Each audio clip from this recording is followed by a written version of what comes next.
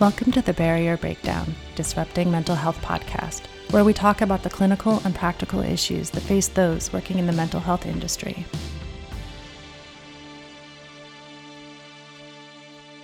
Hello, everyone, and thank you for joining us for an episode of the Barrier Breakdown, Disrupting Mental Health.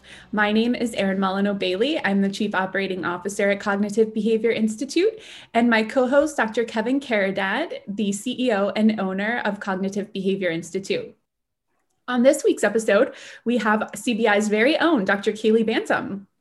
In addition to several years of direct clinical experience with children and families as a psychologist, Dr. Bantum has participated in and led extensive training related to psychological first aid, crisis intervention, suicidality, and trauma in childhood. Dr. Bantum serves as co-clinical director of Cognitive Behavior Institute, as well as the co-director of CBI's Center for Education. So Dr. Kaleigh Bantum, thank you so much for being here with us today. We're very excited to have you. Thanks for having me, Erin. Kevin? So could you tell our listeners a little bit about how you became interested in psychology and how you became interested in childhood mental health? Sure. So I initially chose to go into healthcare. I always kind of had that desire to do so right from the beginning. I originally went to Ohio University in Athens, Ohio, go Bobcats, for physical therapy. And then my first year, I took several kind of psychology and sociology classes, and I really fell in love with sort of the behavioral health perspective of well-being and switched, basically. So I made the leap there my first year of training in undergraduate. And then in terms of getting kind of caught up in more of the childhood aspect of mental health, in my training experiences there, I worked a lot in the psychology labs on OU's campus and worked closely with a couple different psychologists and professors there in their research labs and found the interest really in that kind of child psychology realm, and then more specifically in the school settings as well, providing kind of treatment and interventions in those settings. So then when I went to look for graduate school, it led me to Duquesne and their school psychology program. Well, it sounds like you definitely enjoyed your training. Could you talk a little bit more about your experience, in learning about and treating youth suicidality specifically? Sure. So in my training experiences, so after graduating grad school, and part of my training processes kind of in those final years, I worked with UPMC's Western Psychiatric Institute and Clinic. And as part of those training opportunities, I was allowed to kind of do different rotations in different settings.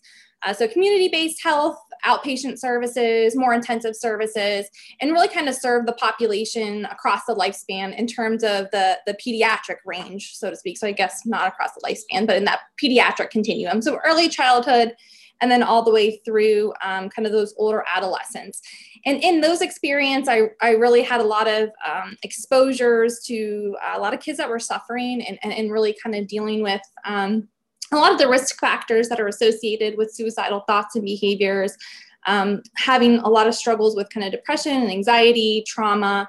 And then I also found myself really drawn to the crisis response team. So another piece that led me kind of down that path and that interest is I trained and was a part of the response team for the hospital. So I did the internal staff training for our program, but then I was also part of a team that did community response. And so kind of all over Western Pennsylvania, our team would provide postvention following kind of significant events. And I was often involved in that team when we had to respond to deaths by suicide, particularly locally at the time. We were having a lot kind of in the school settings and associated with that population. And I got to see really how families were impacted, communities were impacted. And it just really drew me to kind of then further pursue just my own professional development in the area and training in that domain to serve that population. A big population of individuals who watch our podcast are clinicians, master's level clinicians and doctorate level clinicians in a private practice setting. You know, one of the things I think about early on in my career is dealing with just clients in general was scary as hell. and then throw in suicidality. Could you speak to a little bit about your first experiences on a personal level with when you're coming out and dealing with those individuals the first time? So those that are listening and maybe feel uncomfortable can kind of feel, they're not alone. And then, where do you build from there to get more confidence in your approach? Absolutely.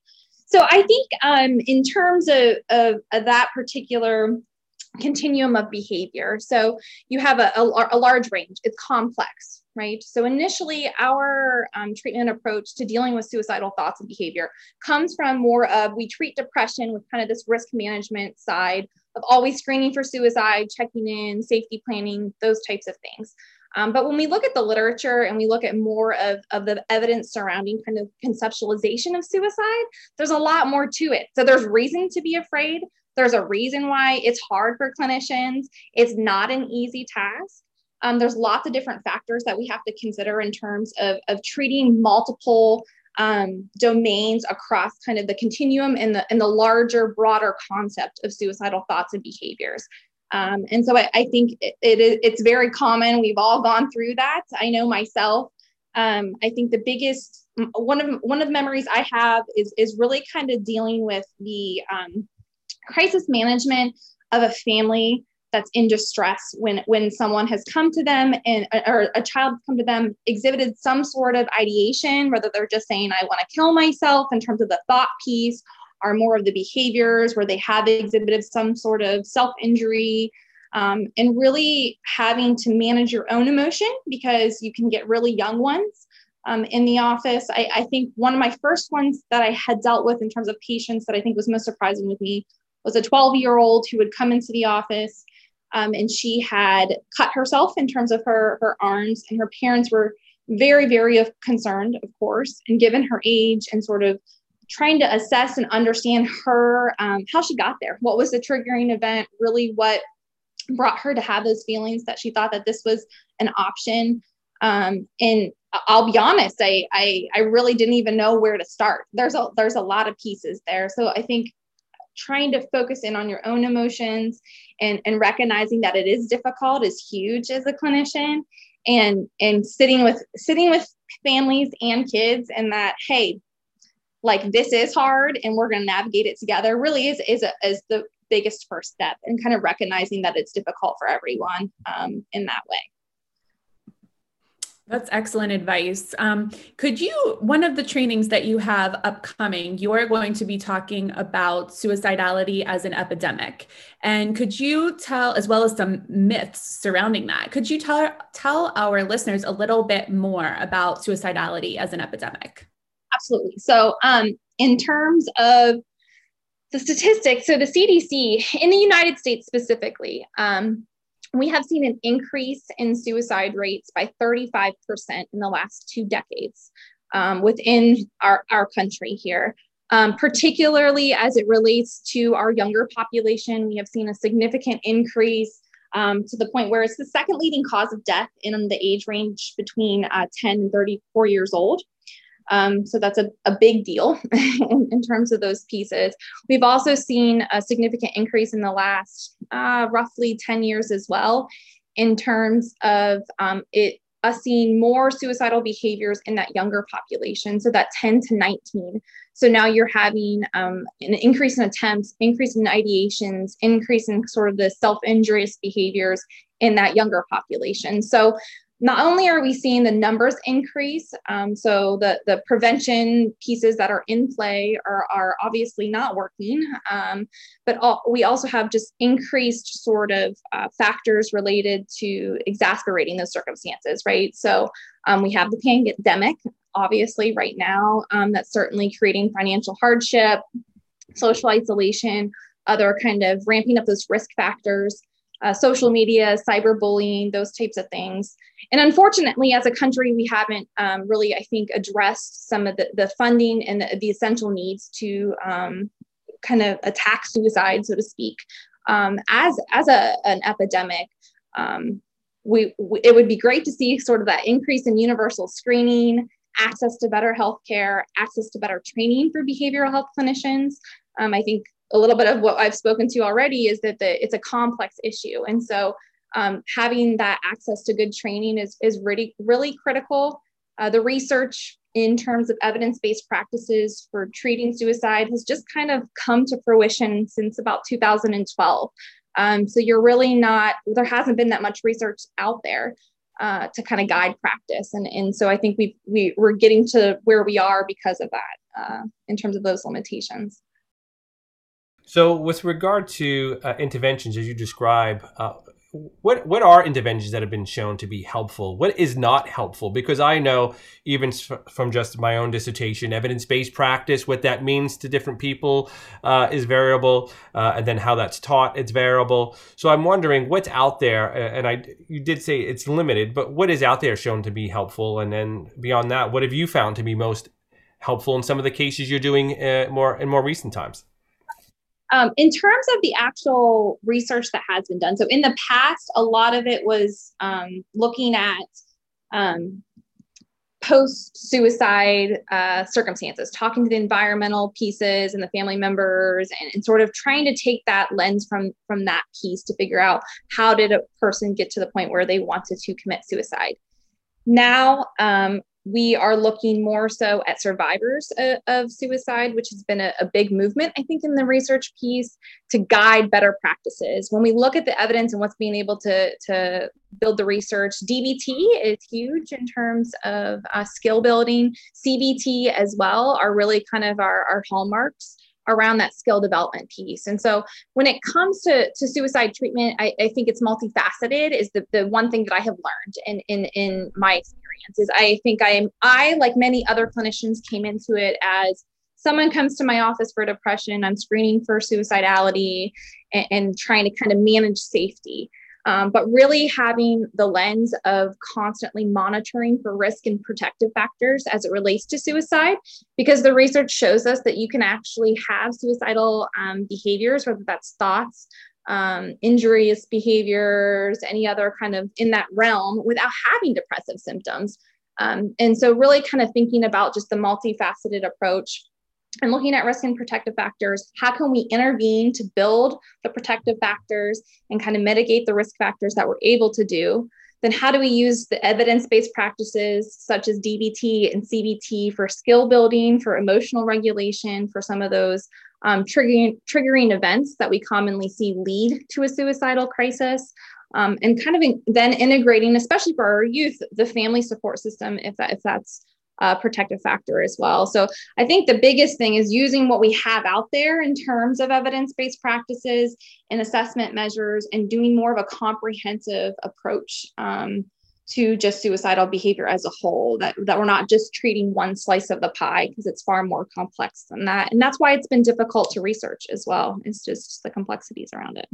You mentioned triggers and risk factors, and one of the things in your own professional history, you worked at Tice doing a lot of trauma, and that factors into suicidality. What has been your experience with the pandemic, and do you see that as traumatic to kids, or do you conceptualize it differently? How do you look at that?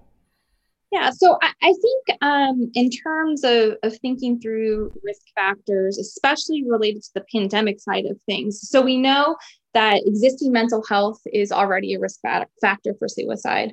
And so then we take kiddos who have potentially already have mood, anxiety, trauma-related presentations in terms of that piece.